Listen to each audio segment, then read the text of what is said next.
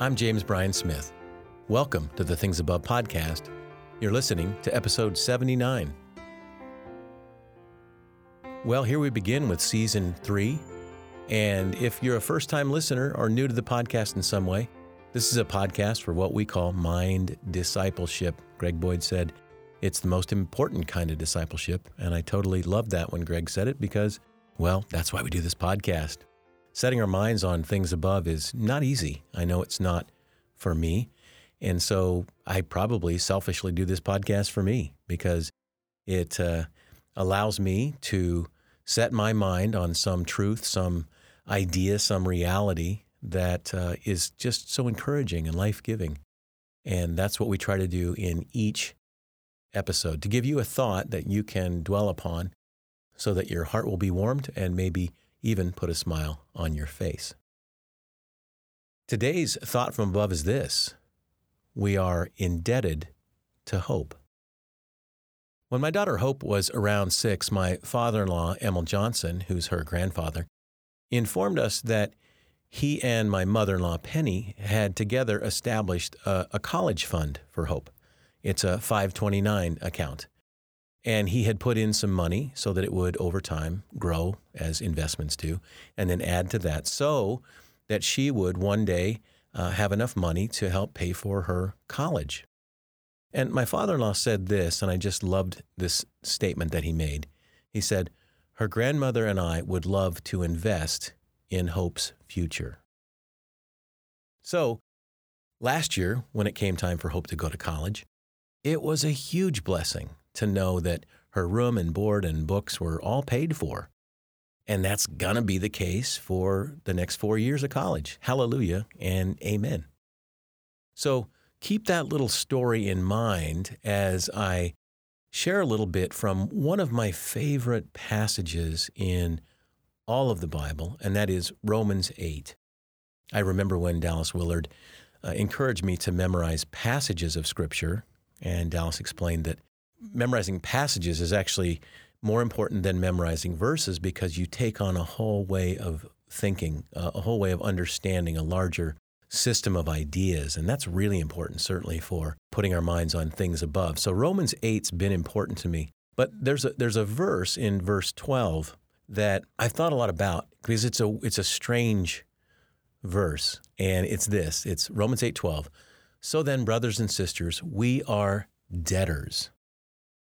Now, if you just read that verse by itself, it raises a whole bunch of questions like, why are we debtors? And to whom are we in debt? And what was it that we were given that makes us in debt? And what does this matter? I mean, Paul doesn't ever say anything just for fluff, like it doesn't matter. Everything that he says is so deliberate and important. So when he says, "So then, brothers and sisters, we are debtors," it makes me stop and go, okay, what does he mean by that?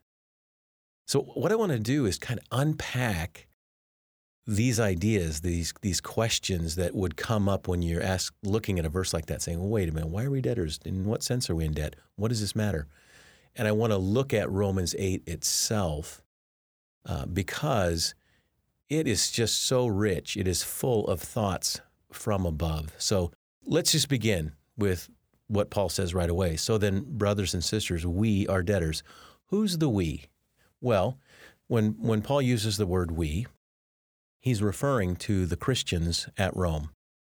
Now, what we know is that there were a group of Christians, and we know that there were Jewish and Gentile converts that gathered together right there at the center of the Roman Empire, right in Rome.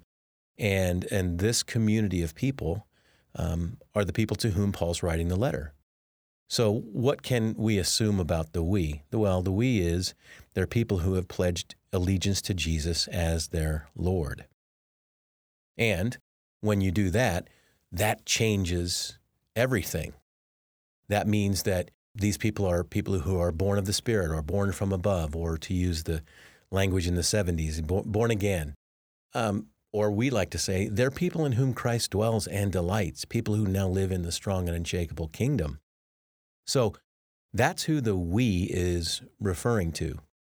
And we also know this, This was a community of people who faced persecution and suffering. We know that. I mean, Paul eventually himself would go to Rome, and that's where he would be put on trial and ultimately executed. And many Christians would lose their lives as martyrs in that very city. So that's what we know. They're Christ followers who have been born from above, living a kingdom life, and also facing persecution. So that's what it's all about, right? That's who the we is.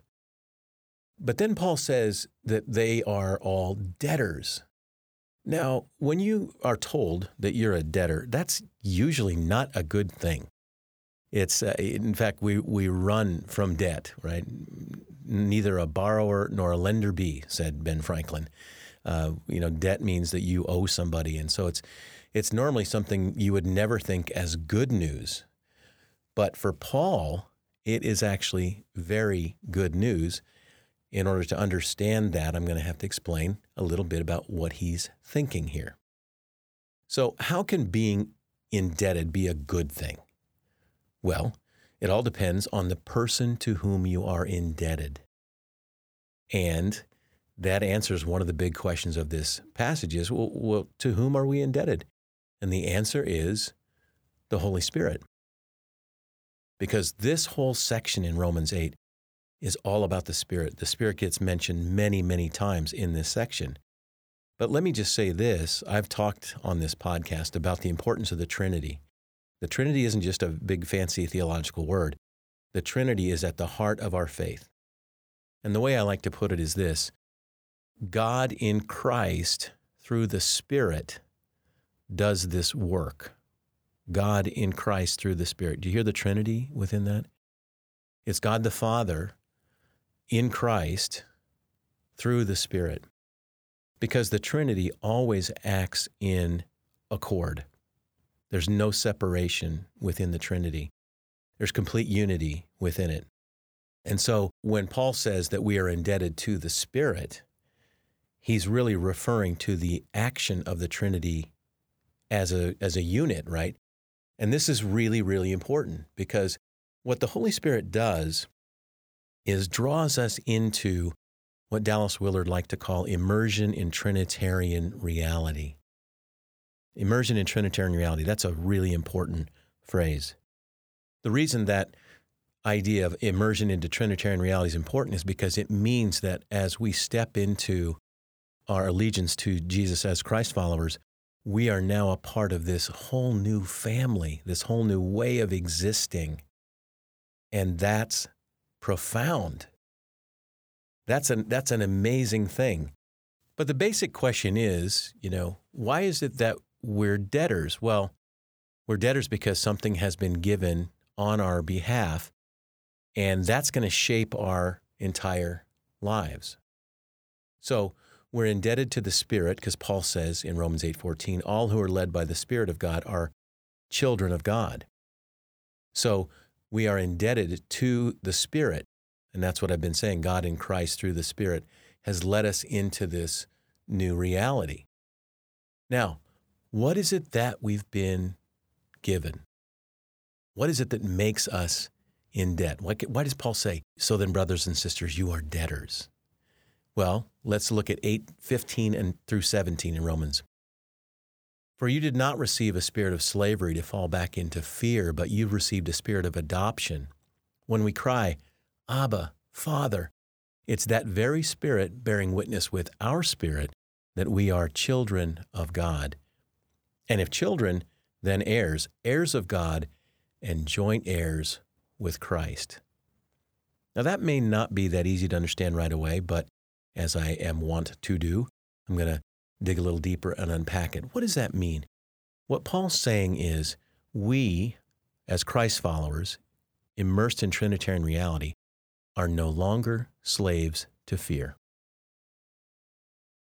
That's exactly what he's saying. We are not any longer in a position where we have to be afraid. And you may be saying, well, Jim, it's a scary world. Well, I get that, but we live in a world where God is the ultimate ruler. God gets the last word on everything. That's why Paul can say something so boldly. as we are no longer slaves to fear. But he's also saying that we, by the power of the Spirit bearing witness with our spirit, we also discover that we are children of God. Children of God. Now, that means that we have been adopted into the family of God. And that's a beautiful image. Paul likes that image of adoption, that a person who is, if you will, orphaned, like they don't have a family, they're adopted into a family. And when they do so, they're now the children of this family. Their identity changes, and all the rights and privileges that comes with being a child within that family, that family's going to take care of them, that their identity has been shaped and changed, that this is now who I am. It's a beautiful thing when, for example, an adopted child grows and takes on the name of that family. When they say, this is my name, this is my family. And as Christ followers, we are adopted into this family of God, this Trinitarian reality, and that's the Spirit bearing witness with my spirit. This is who I am. I'm a child of God. And then also, he says, we are heirs of God and joint heirs with Christ. What does heirs mean? Well, we know that as a child, you are entitled to an inheritance. That's the way it works. When your parents pass on, you are given this inheritance. Being an heir, then, is about the future. It means that this is what the future looks like. So, for example, in the royal family, right, when Queen Elizabeth passes on, then Prince Charles will become the king. And when he passes on, then William will become the king, because they're heirs of that throne. And so that's what awaits them. They're not there now, but they know that's the future. And so when Paul says we're joint heirs with Christ, he's saying, just as Jesus is the beloved Son in whom God is well pleased, we're also brothers with Christ. We're in the family. And what does that mean? That means our future has this promised inheritance, which is glorious. It's incredible. And that's what hope is. I've defined hope on this podcast as, using Brother Willard's great definition, hope is certainty in a good future. It's not wishful thinking. It's certainty in a good future. So what were we given that makes us in debt? Adoption into the family of God. I am a child of God. A life without fear, no longer a slave to that. And a promised future inheritance, which is hope. That's what has been given to us. That's our debt, if you will. So, okay, Jim, this sounds nice, but does this change anything? How does this change how we live? Well, Paul now turns his focus onto something in this same passage, in the very next verse, into something you may not see coming. And this is what he writes in Romans 8:17. If we suffer with him, it's so that we will also be glorified with him. And I consider that the sufferings of this present time are not worth comparing with the glory about to be revealed to us. So, Paul turns it right to that. I mentioned at the beginning about who are these people, this church in Rome, these Christ followers. They're people who knew about suffering. So Paul tells them, you guys are in debt because you're in the family of God. Your future's incredible. And you can count on this new reality, your identity, and you don't have to be afraid of anything. But if we suffer with him, it's because we're going to be glorified. So what does that mean? That means that our suffering as Christians is different. And I'm going to jump back in Romans, back to chapter 5, verses 3 through 5, where Paul writes these compelling words. We also boast in our sufferings. Well, let me stop there for a second because you go, okay, just like Paul, you said being in debt was great. How are you boasting in your sufferings? Okay, well, let's start that again. We also boast in our sufferings, knowing that suffering produces endurance, and endurance produces character, and character produces hope. And hope does not disappoint us because God's love has been poured into our hearts through the Holy Spirit. There's the Spirit again, that has been given to us. Given to us. The Spirit has been given to us. And because we're in that reality, in this new debt that I've been talking about, now we can boast in sufferings. How crazy is that? Boast in it and say, no, yeah, that's happening. There's suffering that's happening. But you know what? It's producing endurance. And that endurance is producing character. And as I grow in that character is producing hope. So beautiful. You see, the work of God in Christ through the Spirit shapes how we face suffering because we face it with hope. And we are able to endure, and we know that endurance shapes our character. Christians can face suffering in a new way, and we can learn how to, I like to put it this way, we can learn how to be loving in the midst of deprivation. Back in March, and I talked about this at the end of season 2, when I looked out at my peach trees and the pink blossoms on the peach tree, and I talked about beauty and how it drew me in, and that's what beauty does. And it was pointing to some greater reality. But I was thinking about this, folks, that there was a big frost that happened over a couple, 2 or 3 days in March, late March and April. And what that did was it actually killed all of those blossoms. So this year, for my fruit trees in my backyard, I got a peach, an apple, and a pear. There's no fruit. Because of that frost, that fruit is not going to happen. I'm sure you're not missing the point of this story, because what happened to us, at least we felt it really happening in this country in March, was COVID-19. And what happened then put us into a season that is in some ways fruitless, right? That we're discovering how to live with a kind of deprivation. So when I look out at my fruit trees, my barren fruit trees, I look at them and say, wow, that's so sad. It's a bummer. But you know what? Right next to my trees are these incredible roses. And the roses have some thorns. And that's also a metaphor as well, that there's beauty and there's suffering, there's deprivation. But I also know that this is going to end. That's a part of hope. I know that there will come a day when our lives will be different again. And if history serves right, and it usually does, there have been years when I've had no fruit before. That happened a few years back. And then the very next year, it was a bumper crop. And that's the reality. So I look at the fruit trees now, I say, yeah, there's none now. But think about the future. Think about what's ahead. Daniel Harrell wrote these words. He said, biblical hope is not especially optimistic, but rather the fruit of suffering, perseverance, and character. Well, that's straight out of Romans 5, isn't it? Biblical hope, it isn't just sort of pie in the sky wishing. It's saying, no, I put my confidence in something else, and therefore I can endure this kind of suffering, and I can persevere, and character happens. And that's the reality in which I now live. So this changes how we live. That's what Paul's saying. You're indebted. You're in debt, brothers and sisters. Amen. You're going, wait, really? No, it's wonderful debt. Because as Stephen D. Paulson said, spirit debt is not what must be repaid, but what is paid to you. Spirit debt is not what must be repaid, but what is paid to you. See, God's never going to go, hey, when are you going to pay this back by being more faithful or keeping the law or going to church or reading your... Trinity's not interested in that.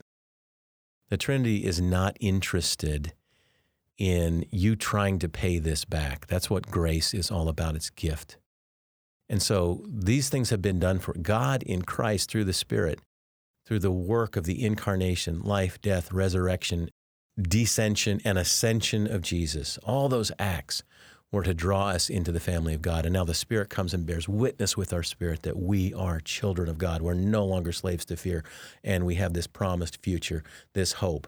We're indebted to this hope. So, back to where I started with my in-laws. Long before Hope went to college, they had already started saving for her education. So when the day came for them to pay for her room and board and so forth, they did so gladly. And I remember being over in what we'd now call the old word was the bursar's office. We're paying the bills and so forth, and call him up, and he's like, "This is great. It's been there waiting. Just tell me what the amount, the check's on its way." And it was just so freeing and encouraging. And I love that, right? And that's how Paul ends this section of thought in Romans 8, verses 24 and 25. For in hope we were saved. In hope we were saved. I mean, that's such a beautiful image. And remember what my father-in-law said to me, that lovely turn of phrase, when he said, "We would love to invest in hope's future." Boom, that's that kind of epiphany where you just go, wow, that's exactly what God in Christ has done for each of us. The Spirit has made this all a reality, drawn us into this new way of living. We don't have to pay it. It's a gift. I would encourage you to ask the Spirit through prayer. Just say, "Holy Spirit, help me just more fully understand this gift that you've given to me in Christ." Take some time to reflect on what it means to be adopted into the family of God, or to live a life without fear, or to really understand your promised future inheritance, the hope that you have, and give thanks to God for that. Or maybe this might be a time that you want to reflect more on this season of suffering through the pandemic, and how has that impacted you? What endurance have you developed? How's it shaped your character? How's it given you a chance to really lean back and discover hope, that kind of hope that only exists in the darkness? Well, I want to close with, Paul's words, because I can't beat Paul's words. This is Paul's great benediction in Romans 15, when he said, "May the God of endurance and encouragement grant you to live in such harmony with one another, in accord with Christ Jesus, that together you may with one voice glorify the God and Father of our Lord Jesus Christ." Well, I hope you'll join me for our next episode. Until then, you can find me on Twitter and Facebook at James Bryan Smith. And you can learn more about this podcast at apprenticeinstitute.org. If you enjoyed this episode, please share it with a friend, and you can also subscribe, which means you'll get them automatically each week. My hope, as always, is that one day if you're asked, "Hey, what's on your mind?" your answer will be, "Things above."